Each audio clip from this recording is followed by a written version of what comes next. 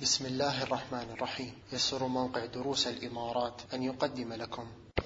أعوذ بالله من الشيطان الرجيم. بسم الله الرحمن الرحيم. سبح لله ما في السماوات وما في الأرض وهو العزيز الحكيم. يا أيها الذين آمنوا لم تقولون ما لا تفعلون؟ كبر مقتا عند الله أن تقولوا ما لا تفعلون. إن الله يحب الذين يقاتلون في سبيله صفا كأنهم بنيان مرصوص. وإذ قال موسى لقومه يا قوم لم تؤذونني وقد تعلمون أني رسول الله إليكم فلما زاغوا أزاغ الله قلوبهم والله لا يهدي القوم الفاسقين. وإذ قال عيسى ابن مريم يا بني إسرائيل إني رسول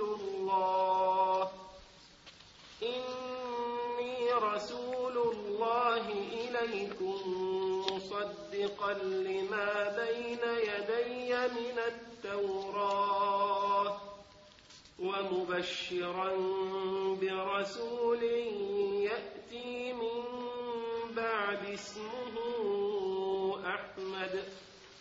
فلما جاءهم بالبينات قالوا هذا سحر مبين. ومن أظلم ممن افترى على الله الكذب وهو يدعى إلى الإسلام والله لا يهدي القوم الظالمين. يريدون ليطفئوا نور الله بأفواههم والله متم نوره ولو كره الكافرون. هو الذي أرسل رسوله بالهدى ودين الحق ليظهره على الدين كله ولو كره المشركون. بسم الله الرحمن الرحيم. إن الحمد لله نحمده ونستعينه ونستغفره ونعوذ بالله من شرور أنفسنا ومن سيئات أعمالنا. من يهده الله فلا مضل له ومن يضلل فلا هادي له. وأشهد أن لا إله إلا الله وحده لا شريك له وأشهد أن محمدا عبده ورسوله صلى الله وسلم وبارك عليه وعلى آله وأصحابه وعلى من تبعهم بإحسان إلى يوم الدين وسلم تسليما كثيرا. أما بعد، فسورة الصف سورة مدنية على الراجح من قولي أهل العلم من أهل التفسير، والدليل على ذلك ما ورد عند الترمذي والحاكم وغيرهما بإسناد لا بأس به أن عبد الله بن السلام رضي الله تعالى عنه وأرضاه أبو يوسف حدث حديثا مسلسلا كما هو معلوم عند أهل العلم، وبين بأن الصحابة رضي الله عنهم اجتمعوا فقالوا لو علمنا عملا صالحا أو أي عمل فاضل نعمله، فأنزل الله جل وعلا سورة الصف. فدل هذا على أن السورة مدنية، لأن عبد الله بن سلام حبر من أحبار اليهود وقد أسلم في المدينة ولم يسلم في مكة، لأنه جاء إلى النبي صلى الله عليه وآله وسلم وقال: يا رسول الله، إن يهود تعلم أني يعني من أكثرهم علما وهو حبر، فاسألهم عني بعدما أسلم. طبعا أتى النبي صلى الله عليه وسلم فسأله جملة من الأسئلة فأسلم بعد ذلك. فاختبأ عبد الله بن سلام فدعا النبي صلى الله عليه وسلم اليهود فقال: ما تقولون في عبد الله بن سلام؟ أو كيف هذا الرجل فيكم؟ قالوا: هذا حبرنا وإمامنا وعالمنا، وأثنوا عليه خير. فقال: أرأيت من أسلم؟ قالوا: معاذ الله أن يسلم أبا يوسف. فخرج إليهم فشهد أن لا إله إلا الله وأن محمد رسول الله، فنالوا منه وسبوه سبا مقذعا. فقال عبد الله للنبي صلى الله عليه وسلم: يا رسول الله، ألم أخبرك بأن اليهود قوم بهت، أهل بهت وكذب؟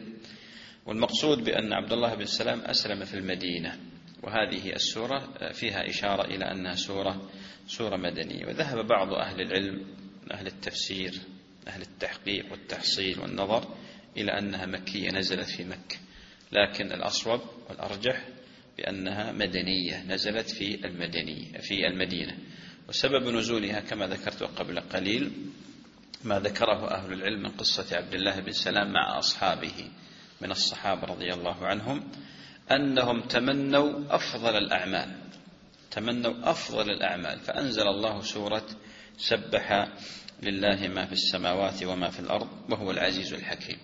إذا تأملنا في هذه السورة نجد أنها تدور على محور عظيم، وهو محور العقيدة والإيمان والتوحيد واتباع النبي صلى الله عليه وآله وسلم، والاستجابة لله جل وعلا والاستجابة لرسوله صلى الله عليه وآله وسلم. وأيضا تشتمل على بيان التجارة الرابحة مع الله سبحانه وتعالى. يقول جل وعلا: سبح لله ما في السماوات وما في الأرض وهو العزيز الحكيم.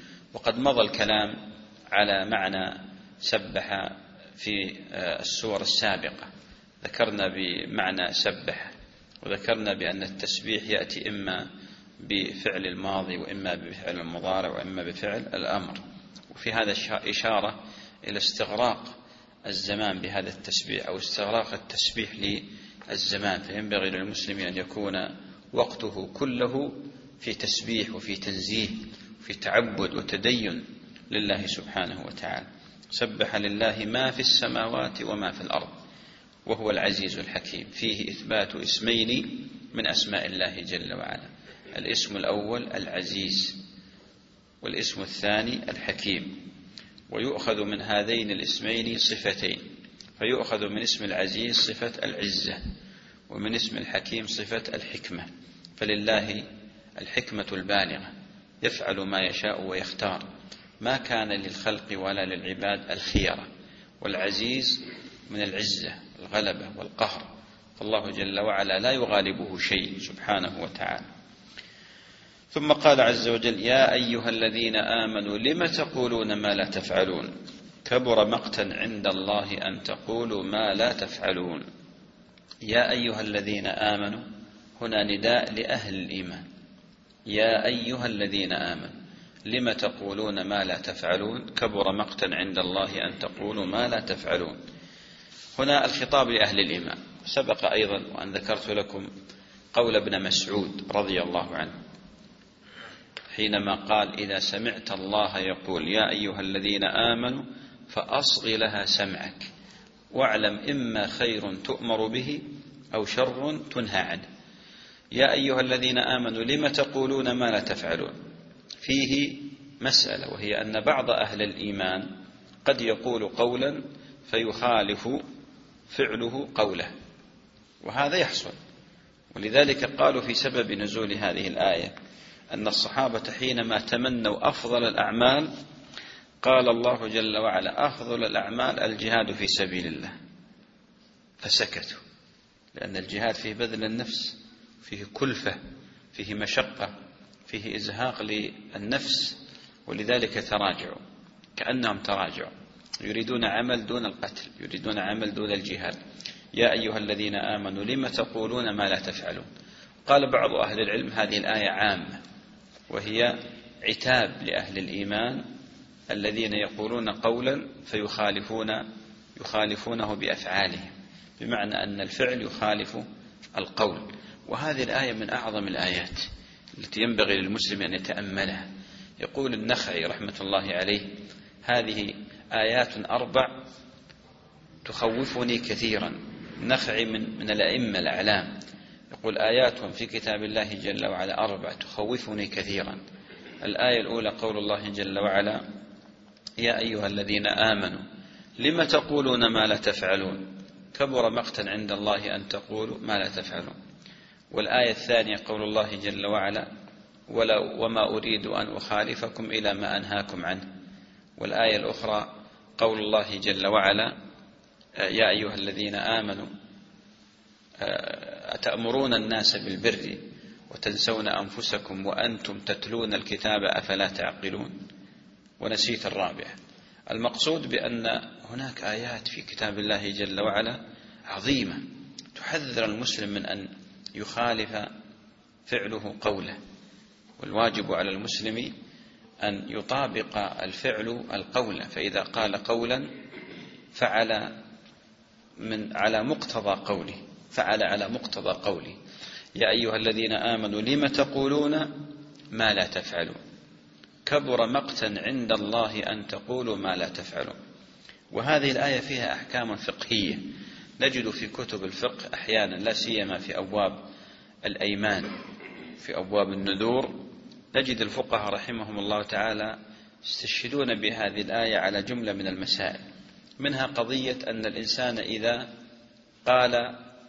إذا وعد بفعل عبادة معينة هل يلزمه ذلك أم لا؟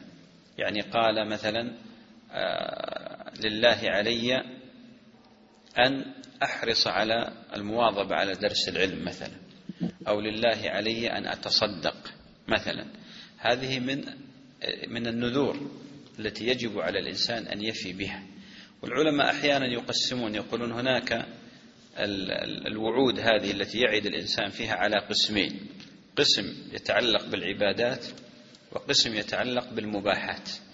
القسم الذي يتعلق بالعبادات يخرجونه على أنه من النذور: لله علي أن أعتكف في المسجد الحرام، أو من دون قسم مثلا يقول سأعتكف في المسجد الحرام، أو سأتصدق ب100 درهم، سأتصدق بشاة مثلا.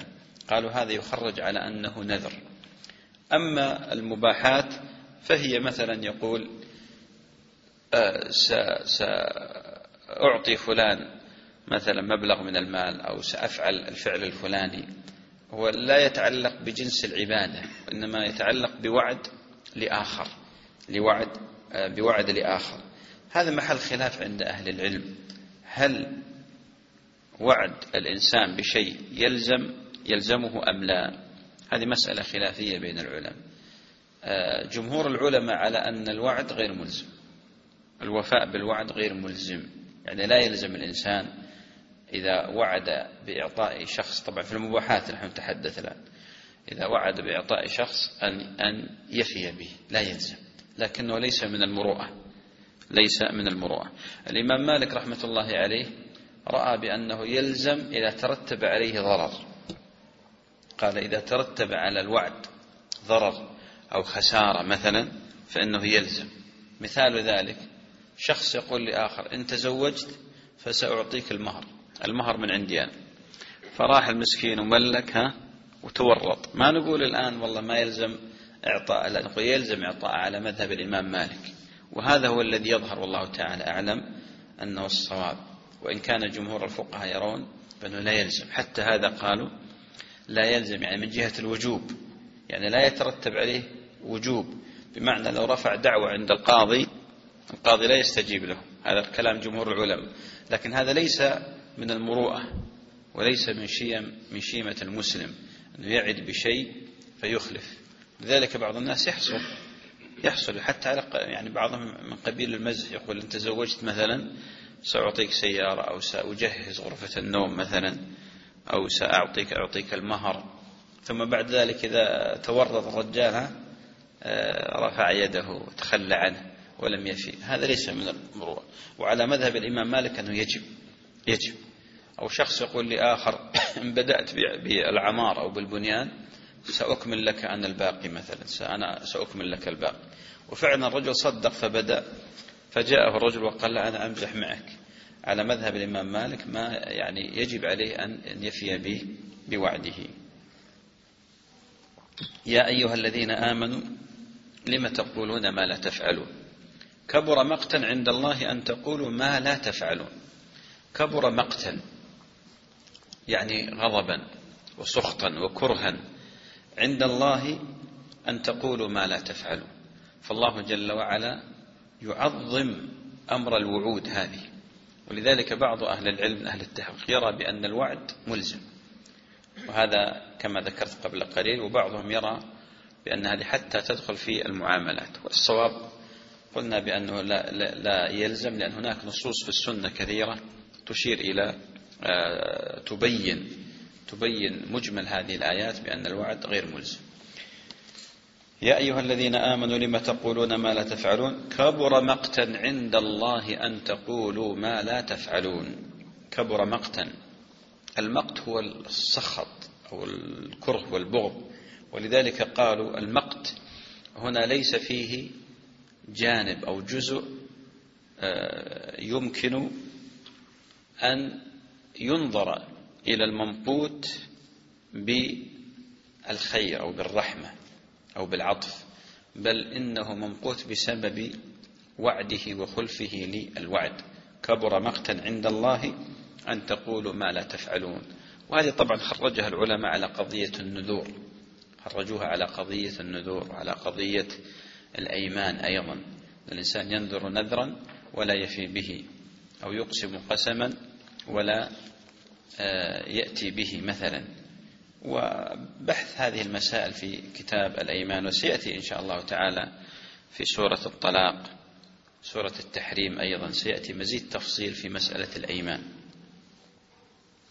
ولذلك ينبغي للإنسان أن يضبط أقواله، ينبغي للمسلم أن يضبط أقواله.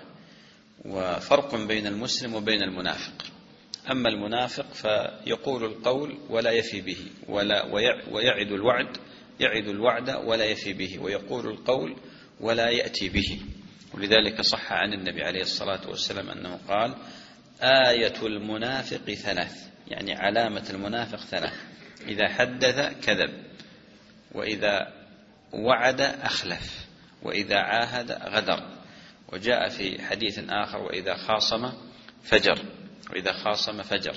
إذن ينبغي للإنسان أن يضبط أقواله وأن يضبط تصرفاته، وأن لا يكون إنسانا هكذا يقول القول أو يعد الوعد ولا يفي به. وطبعا هذه المسائل تحتاج حقيقة إلى بسط، وليس هذا محل بسطها بمسائل الفقه، مثل قضية الهبات وقضية العطايا. إذا رجل وهب آخر هبة، يعني رجل قال لشخص مثلا سأعطيك إن شاء الله السيارة، سأهبك السيارة. تعرفون الفرق بين الهبة والعطية والوصية؟ ذكرتها لكم هنا. وش الفرق يا غسان؟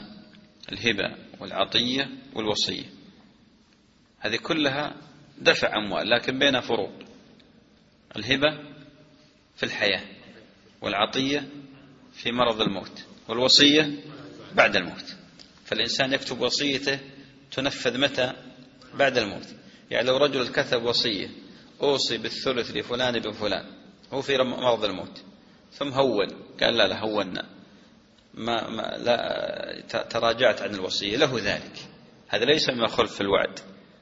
رجل وهب هبة لإنسان، قال له السيارة هذه لك إن شاء الله، سأهبها لك، ثم تراجع، هذا ما يسمى خلف الوعد، لأن من شرط صحة الهبة القبض، لابد أن يضع يده عليه يقبضها ويملكها. إذا ما قبضها وما ملكها لا تكون هبة صحيحة. بدليل أن أبا بكر الصديق رضي الله عنه نحل ابنته عائشة، يعني وهبها هبة، جذاذ نخل من سهمه في خيبر رضي الله عنه، أو من حديقته رضي الله عنه. فلما جاء عند الوفاة قال لها يا بني إني نحلتك كذا وكذا، وإن هذا المال مال الورثة، وأنك لم تحوزيه. نص على أن لم تحوزيه يعني لم تقبضيه، فدل على أن الهبة لا تملك إلا بالقبض، فإذا لم يقبضها لا تكون لا تكون صحيحة، يعني لا تكون الهبة صحيحة. وهذه التفاصيل ستأتي إن شاء الله كلما يعني دخلنا في بعض الآيات التي في المعاملات. والواجب على الإنسان طبعا أن يضبط كما قلت أقواله، وأن يكون حريصا دائما على أن لا تسجل عليه فلتة. الإنسان لا يسلم، يعني الإنسان غير معصوم، لا يسلم من شيء من الأقوال والوعود، لكن عليه أن يضبط أموره خاصة في تربية الأولاد. بعض الناس مع أولاد يعدهم ثم يخلف، فينشأ الطفل على تربية خاطئة. فأول شيء تسقط ثقة الوالد في نفسه أو ثقة الأم في نفسه، ويعتقد بأن وعود الأبناء غير، يعني وعود الآباء في غير محل، وعود الآباء في غير محل. لذلك الطفل يتعلق بهذا. يعني بعض الأطفال يقولون اللي قال أبوه إن شاء الله، قال لي ما احنا برايحين. وهذه حصلت معي أنا، يعني أحيانا نقول إن شاء الله، فيعرف خلاص أصبح عنده إن شاء الله أنك ما تمنفذ. ولأجل هذا حقيقة الإنسان أحيانا تحكم الظروف، تحكم لا يعني ممكن الإنسان يعتذر لنفسه وأحيانا لا يعتذر لنفسه، لكن يحاول الإنسان جاهدا أن يضبط وعوده وتصرفاته. يقول جل وعلا: إن الله يحب الذين يقاتلون في سبيله صفا كأنهم بنيان مرصوص. في هذه الآية صفة من صفات الله، وهي المحبة. إن الله يحب، وصفة المحبة ثابتة لله جل وعلا في الكتاب والسنة. وهذه الصفة لا نعرف كنهها ولا كيفيتها، ولم يأمرنا الله جل وعلا بالبحث عنها، وإنما نثبتها لله جل وعلا، ونعلم بأن لها معنى، وهو آثار هذه المحبة في الأنفس، في الآفاق، في عالم الشهادة، وأيضا في عالم الغيب يوم القيامة.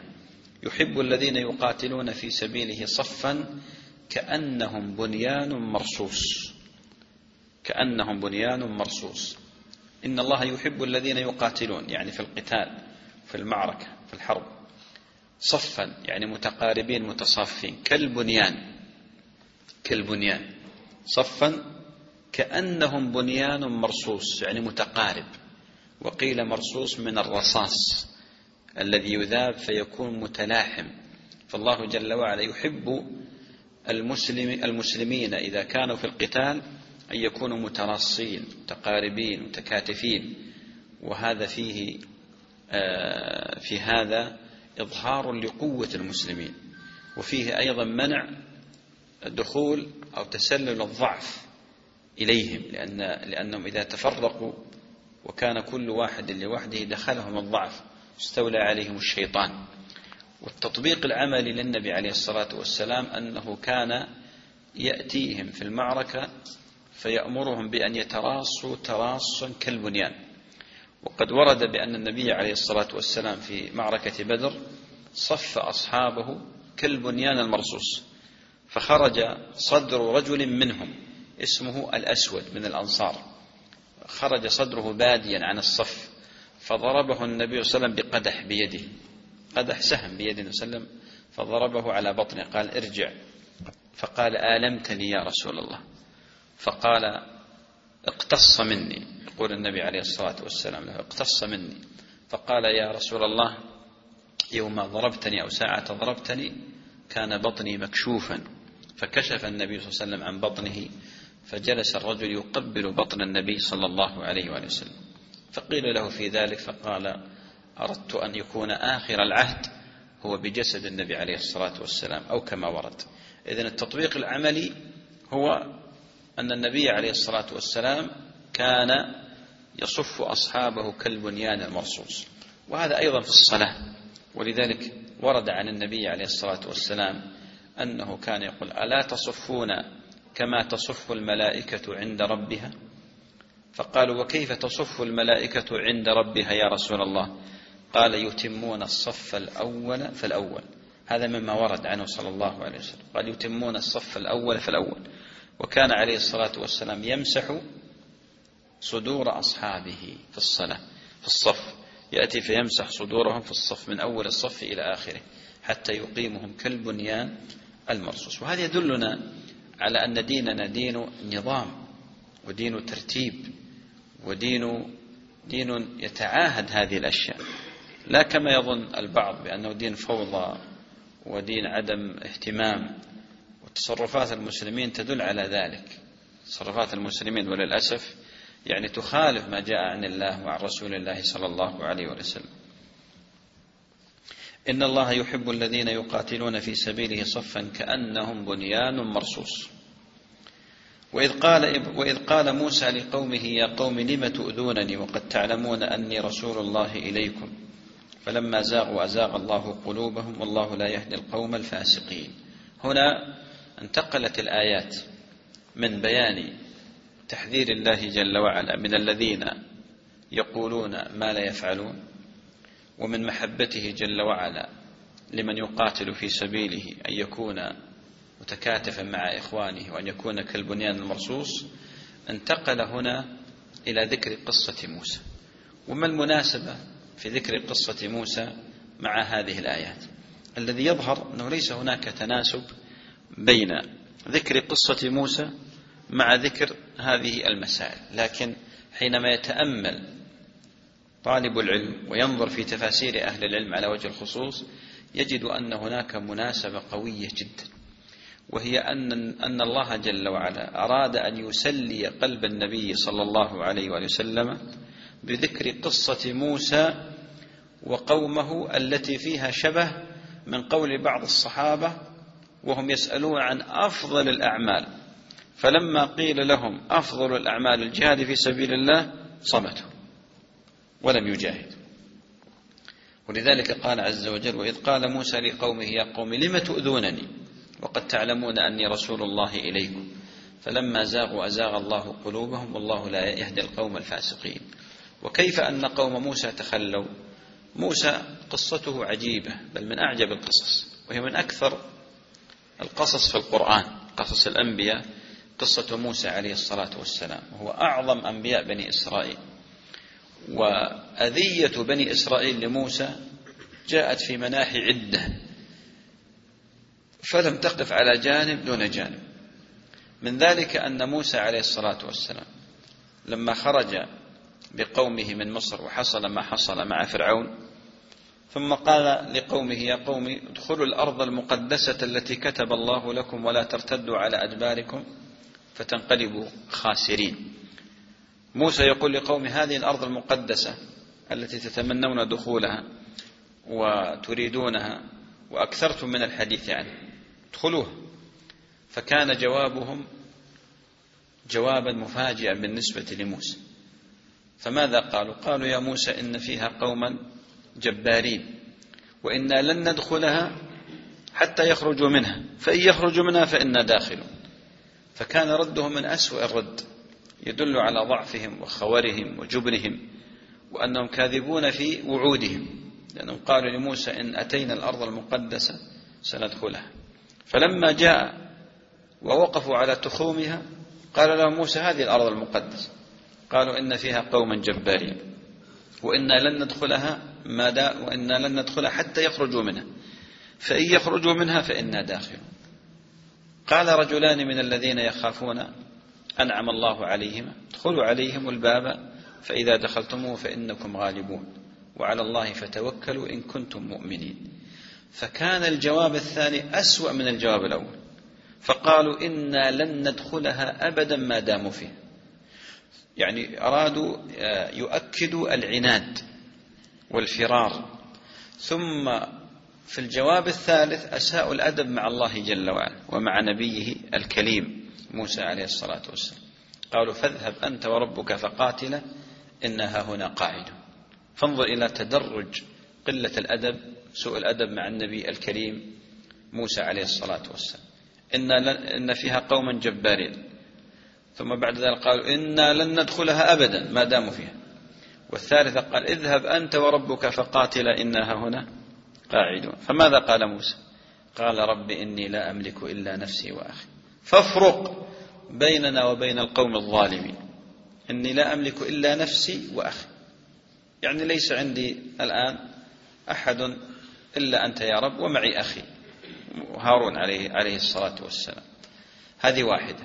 من إساءة الأدب أيضا وأذية بنو إسرائيل لموسى ما يتعلق بتهمتهم أو باتهامهم له بأنه أدرة، يعني رجل لا يستطيع أن يأتي النساء، أو رجل ليس له ذكر، وهذه طبعا نقص في الرجولة. فأشاعوا عن موسى عليه الصلاة والسلام بأنه أدرة، فقالوا بأن موسى ليس له العضو الذكري أو لا يستطيع اتيان النساء فهو ضعيف. وتعلمون القصة التي في الصحيحين بأن موسى عليه الصلاة والسلام نزل يغتسل فألقى ثيابه على حجر، وضع ثيابه على حجر، فلما أراد الخروج هرب الحجر بثوب موسى، فلحقه موسى وهو عريان يضربه بالعصا ويقول ثوبي حجر ثوبي حجر، حتى وقف في السوق فرآه الناس في أتم خلق، وأنه من أكمل الرجال خلق عليه الصلاة والسلام. ولذلك قال عز وجل يا أيها الذين آمنوا لا تكونوا كالذين آذوا موسى فبرأه الله مما قالوا وكان عند الله وجيها. برأه الله جل وعلا مما قالوا. ولذلك وجود موسى بمثل هذه الصورة مفسدة، لكنها مفسدة تفوت لمصلحة راجحة، وهذه الآية تدخل ضمن المصالح والمفاسد في التقديم والترجيح كما يذكر ذلك أهل العلم. ولذلك أكذبهم الله جل وعلا حينما أشاعوا عنه ما أشاعوا، وهذا دليل على أن الأنبياء نالهم من أقوامهم الأذى الشديد.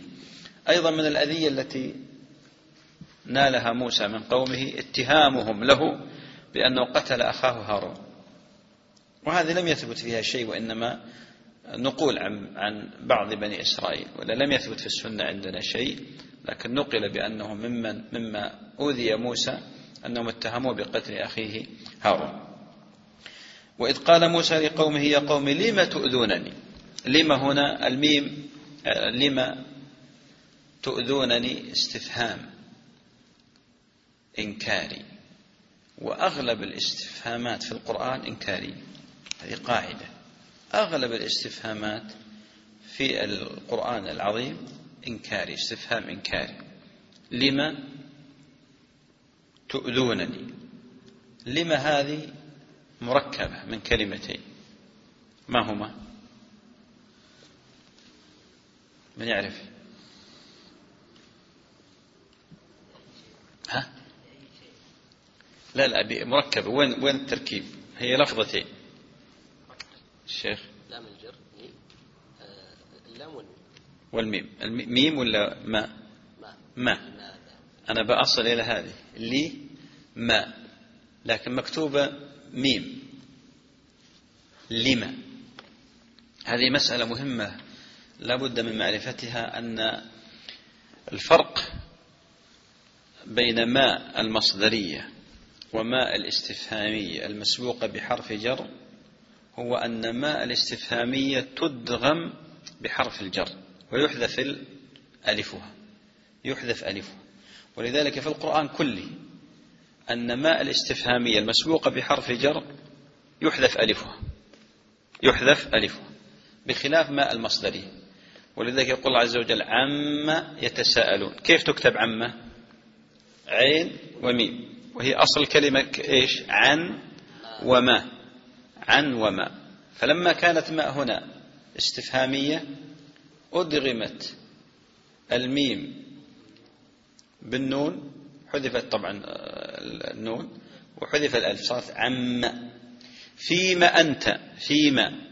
ولذلك هذه قاعدة تحفظون، أن كل ميم محذوفة الألف ومدغمة بحرف الجر فهي استفهامية، وأما التي بقي ألفها فهي مصدرية. وإذ قال موسى لقومه يا قومي لم تؤذونني. قول موسى عليه الصلاة والسلام يا قومي هذا فيه تلطف. ولذلك الأنبياء عليهم الصلاة والسلام منهجهم ودعوتهم قائمة على اللين، على الرفق، لا على العنف والغلظة والصلف، وإنما لطفاء لينين هينين عليهم الصلاة والسلام. ولذلك قال عز وجل لموسى وهارون قال فقولا، يعني لفرعون، فقولا له قولا لينا لعله يتذكر أو يخشى. فماذا فعل موسى؟ عرض الدعوة على فرعون عرضا ولم يأمره بها، فقال هل لك إلى أن تزكى وأهديك إلى ربك فتخشى. وهنا موسى عليه الصلاة والسلام أذية شديدة ومعارضة عنيفة واتهام فاضح له من قبل قومه، وهو يتلطف معهم: يا قوم لم تؤذونني وقد تعلمون أني رسول الله إليكم. وهذا منهج عظيم ينبغي للمسلم أن يسلكه في حياته. ليس هناك أجل ولا أعظم ولا أفضل من منهج الأنبياء عليهم الصلاة والسلام. كثير الآن من المسلمين بل من طلبة العلم يتخذون مناهج عن طريق الرجال، ومنهج الأنبياء عليهم الصلاة والسلام بين أيديهم قصه الله علينا في القرآن. يقول الله لنبيه عليه الصلاة والسلام: فبما رحمة من الله لنت لهم ولو كنت فظا غليظ القلب لانفضوا من حولك. لأن الإنسان دعوته قائمة على منهج رباني، لا على ذوق وهوى ورأي وشهوة، لا. ولذلك التلطف منهج عظيم. يا قوم لم تؤذونني، الله أكبر. يعني بدل ما يدعو عليهم يعني يؤذيهم يقابلهم بالأذية، لا، وإنما قال لي يا قومي، وهذا تلطف: يا قوم لم تؤذونني وقد تعلمون أني رسول الله إليكم. قد هنا تأتي على معاني، تأتي للتحقيق، تأتي للتضعيف، تأتي للتقليل. هنا قد للتحقيق، تحقيق العلم، يعني أنكم تعلمون حقا بأني رسول الله إليكم. فلما زاغوا أزاغ الله قلوبهم والله لا يهدي القوم الفاسقين. لما علم الله جل وعلا بعلمه السابق أن هؤلاء لا يهتدون وأنهم يزيغون عن الحق، لم يكتب لهم التوفيق والهداية. ولذلك الله جل وعلا قام الحجة عليهم وأتاهم موسى بالآيات والبراهين العظيمة، ومع ذلك آذوه أذية في بدنه وذاته، قالوا أدره، أذية في أخيه، أذية في أنهم أحرجوه في وقت كان بأمس الحاجة إلى أن يدخل الأرض المقدسة، أذية في تعرضهم للذات الإلهية: اذهب أنت وربك فقاتلا إنها هنا قاعدون. أذية أيضا في مسائل كثيرة، يعني منها الله جل وعلا أراهم آية لما ضرب موسى البحر بعصاه بأمر الله جل وعلا فانفلق فكان كل فرق كالطود العظيم. لما خرجوا من البحر آذوا موسى أذية كاد أن يتفتت لها كبده حينما قالوا: اجعل لنا إلها كما لهم آلهة. موسى يدعوهم إلى الله ويدعوهم إلى التوحيد والإيمان، ومع ذلك بمجرد خروجهم قد كانوا في معجزة من المعجزات فقالوا: اجعل لنا إلها كما لهم آلهة. وهذه قمة الأذية، نسأل الله العافية والسلام. فلما زاغوا يعني عن الحق، صرفوا عنه وابتغوا غير الحق، أزاغ الله قلوبهم والله لا يهدي القوم الفاسقين. أزاغ الله قلوبهم عن الحق. ثم قال جل وعلا: وإذ قال عيسى ابن مريم يا بني إسرائيل إني رسول الله إليكم مصدق. سورة الصف أيضا سماها بعض أهل العلم أهل التفسير بسورة عيسى ابن مريم، وهذا الاسم الثاني له، لكن الاسم المشهور سورة الصف، مأخوذ من قول الله جل وعلا: إن الله يحب الذين يقاتلون في سبيله صفا. وهذا عليه جماهير أهل العلم من أهل التفسير. وبعض العلماء سماها بسورة عيسى ابن مريم. وإذ قال عيسى ابن مريم يا بني إسرائيل إني رسول الله إليكم مصدق. نلحظ بأن موسى ماذا قال؟ وإذ قال موسى لقومه يا قومي، وعيسى ماذا قال؟ يا بني إسرائيل. وهذه نكتة لطيفة، وهي أن عيسى عليه الصلاة والسلام ليس له أب، ولذلك ما قال يا قومي، إنه في الغالب الانتساب إلى القبيلة يأتي من طريق إيش؟ الأب، فلم يقل يا قومي. وقالوا بأن هذا هضم لحق نفسه عليه الصلاة والسلام، فهو لم يقل يا قومي من باب التواضع، من باب هضم الحق، لكن ناداهم ببني إسرائيل، قال يا بني إسرائيل. وقالوا بأنه هو من بني إسرائيل، فعيسى عليه الصلاة والسلام آخر أنبياء بني إسرائيل، آخر نبي من أنبياء بني إسرائيل من هو؟ عيسى بن مريم. وكم كان بينه وبين النبي عليه الصلاة والسلام؟ 500 سنة. 500 سنة كان بينه وبين النبي صلى الله عليه وسلم. وإذ قال عيسى بن مريم يا بني إسرائيل، إسرائيل من هو؟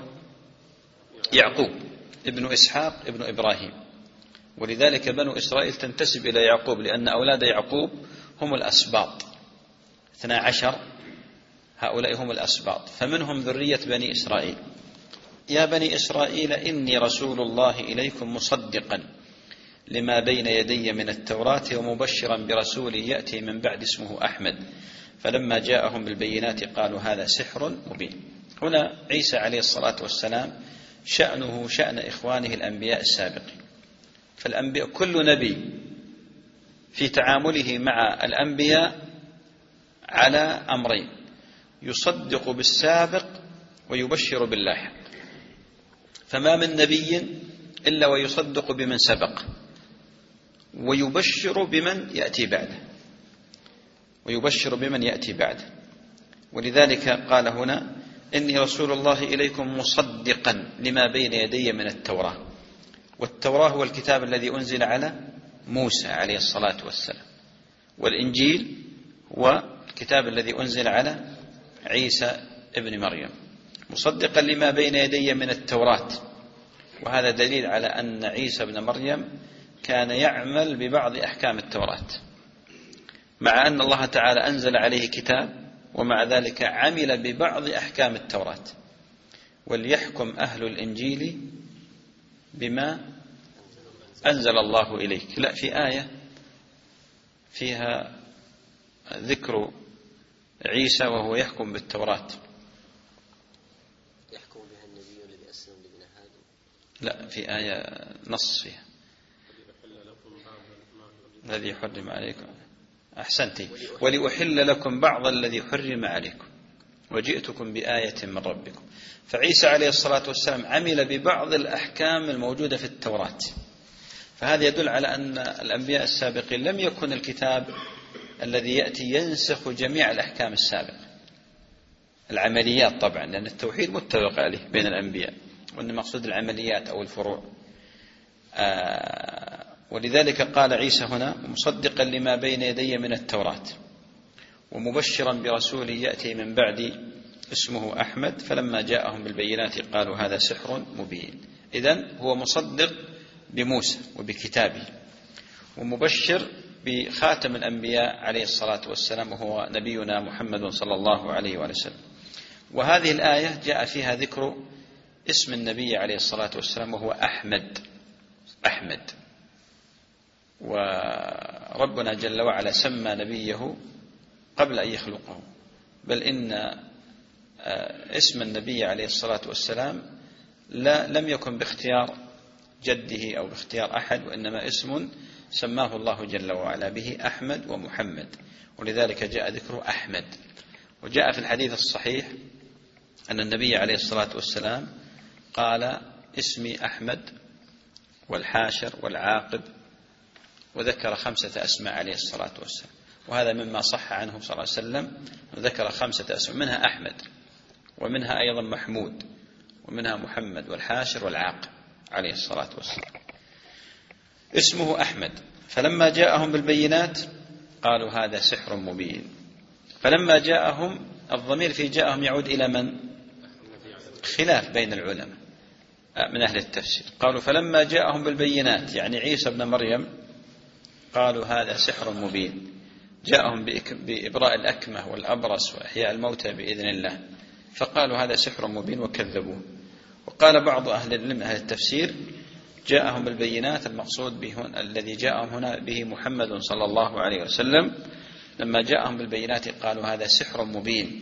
وفي قراءة صحيحة هذا ساحر مبين، هذا ساحر مبين. قيل بأن العرب وأيضا أهل الكتاب كذبوا بالنبي صلى الله عليه وسلم لما جاءهم بالبينات، بالعلامات وبالمعجزات وبالدلالة على نبوته، الأمور الدالة على نبوته، قالوا هذا سحر مبين. وهذه حيلة العاجز وملجأ الضعيف، فلقد كانوا يلجؤون إلى مثل هذه التهم ومثل هذه الافتراءات ومثل هذا الميل، فيقولون هذا سحر وهذا ساحر، وذلك ليتخلصوا من خطورة الوضع الذي يعيشونه مع الأنبياء ومع المرسلين عليهم الصلاة والسلام. ثم قال عز وجل: ومن أظلم ممن افترى على الله الكذب وهو يدعى إلى الإسلام والله لا يهدي القوم الظالمين. ومن أظلم يعني لا أحد أظلم ممن افترى على الله الكذب، والافتراء على الله الكذب أعظمه وأخطره ما هو الشرك به، حينما يزعم له الصاحبة أو الولد أو الند أو الشريك، هذا والعياذ بالله من أخطر الكذب. إن الذين يفترون على الله الكذب لا يفلحون. ومن أظلم لا أحد أظلم ممن افترى على الله الكذب فزعم له الوالدة، زعم له الصاحبة والولد، زعم له الشريك والند والظهير. ومن أظلم ممن افترى على الله الكذب وهو يدعى إلى الإسلام، يقال له أسلم. وهذه الآيات وهذه البراهين على وحدانية الله جل وعلا وهو يفتري الكذب. وجاء في قراءة صحيحة وهو يدعي بالتشديد، يدعي يعني يدعي الإسلام، فهو من أهل الإسلام، لأن قد يكون هناك من المسلمين من يزعم الإسلام ولكنه في واقع الأمر بعيد عن الإسلام، فيتخذ لله جل وعلا شركاء وأنداد من دونه سبحانه وتعالى، يدعوهم ويتقرب إليهم ويتوسل بهم التوسل الشركي، ويزعم بأن لله جل وعلا، بأن لبعض خلق الله جل وعلا بعض خصائص الرب سبحانه وتعالى، مثل معرفة الغيب، أو مثلا النفع والضر من وراء الأسباب، يعني ليس هناك سبب وإنما هو ميت فينفع ويضر مثلا، أو بعيد وتناديه فيسمعك مثلا في أقصى الأرض فتقول يا فلان أغثني. هذا والعياذ بالله من أعظم الظلم. ومن أظلم ممن افترى على الله الكذب وهو يدعى، في قراءة يدعي، وهو يدعى إلى الإسلام والله لا يهدي القوم الظالمين. ثم قال عز وجل: يريدون ليطفئوا نور الله بأفواههم والله متم نوره ولو كره الكافرون. يريدون ليطفئوا، وهي إرادة بالنسبة لهم مصحوبة بعزم، يريدون إطفاء نور الله جل وعلا. والمقصود بنور الله ما هو؟ دين الله وهو الإسلام.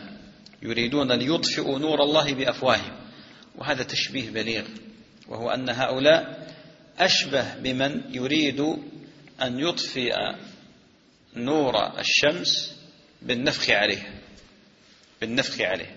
فدين الله جل وعلا ظاهر، ودين الله جل وعلا محفوظ بحفظه سبحانه وتعالى، ولو اجتمع الخلق كلهم على إطفاء هذا النور لما استطاع، لأن الله تعالى حافظ دينه حافظ أولياءه.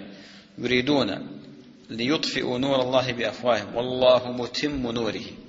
وهذه الآية فيها تبكيت لهؤلاء وقطع لطمعهم في الوصول إلى الإسلام أو الوصول بالأذية إلى الإسلام وأهله.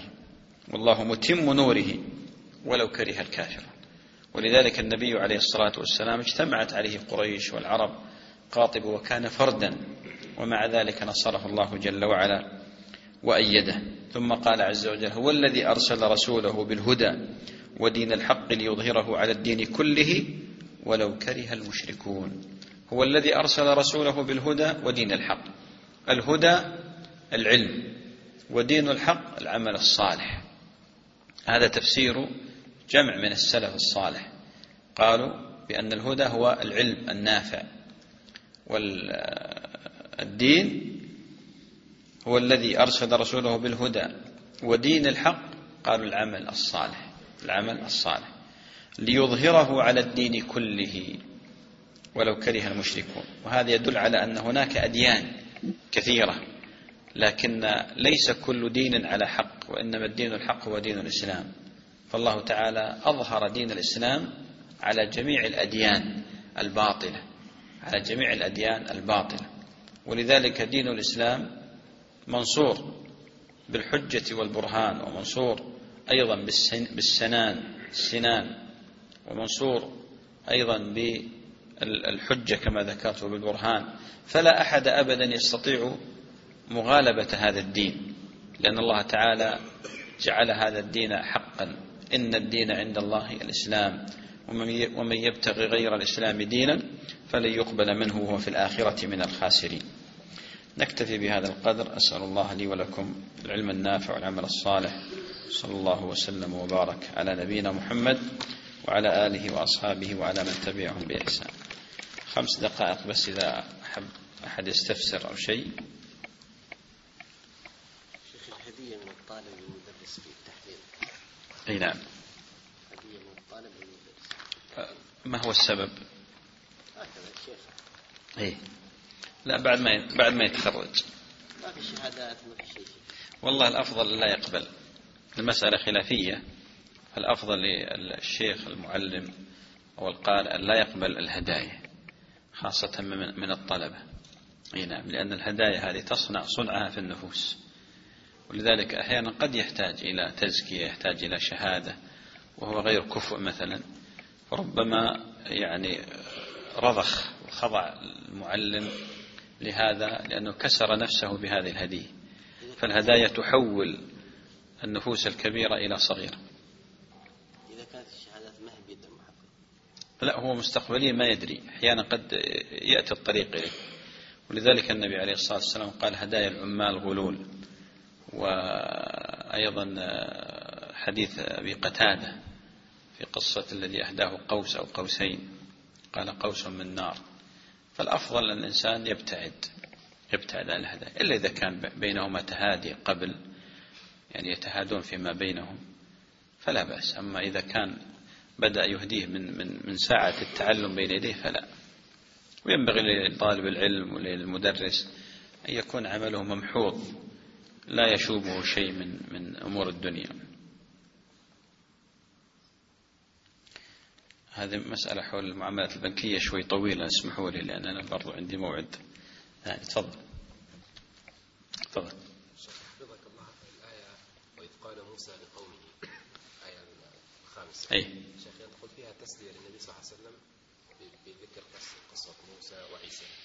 هل يمكن شيخ أن تكون فيها تحذير للصحابة الذين طلبوا أفضل الأعمال؟ الله سبحانه وتعالى يقول لهم: فلما جاءوا أزاغ الله قلوبهم والله لا يهدي القوم الفاسقين. لا، هو لا يمكن أن يقال هذا، لأن قوم موسى كانوا كافرين.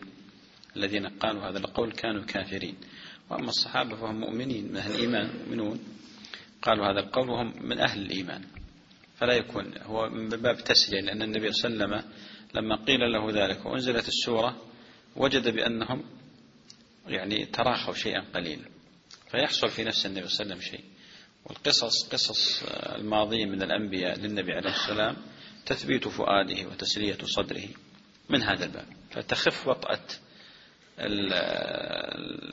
الأمر الذي حدث على النبي عليه الصلاة والسلام.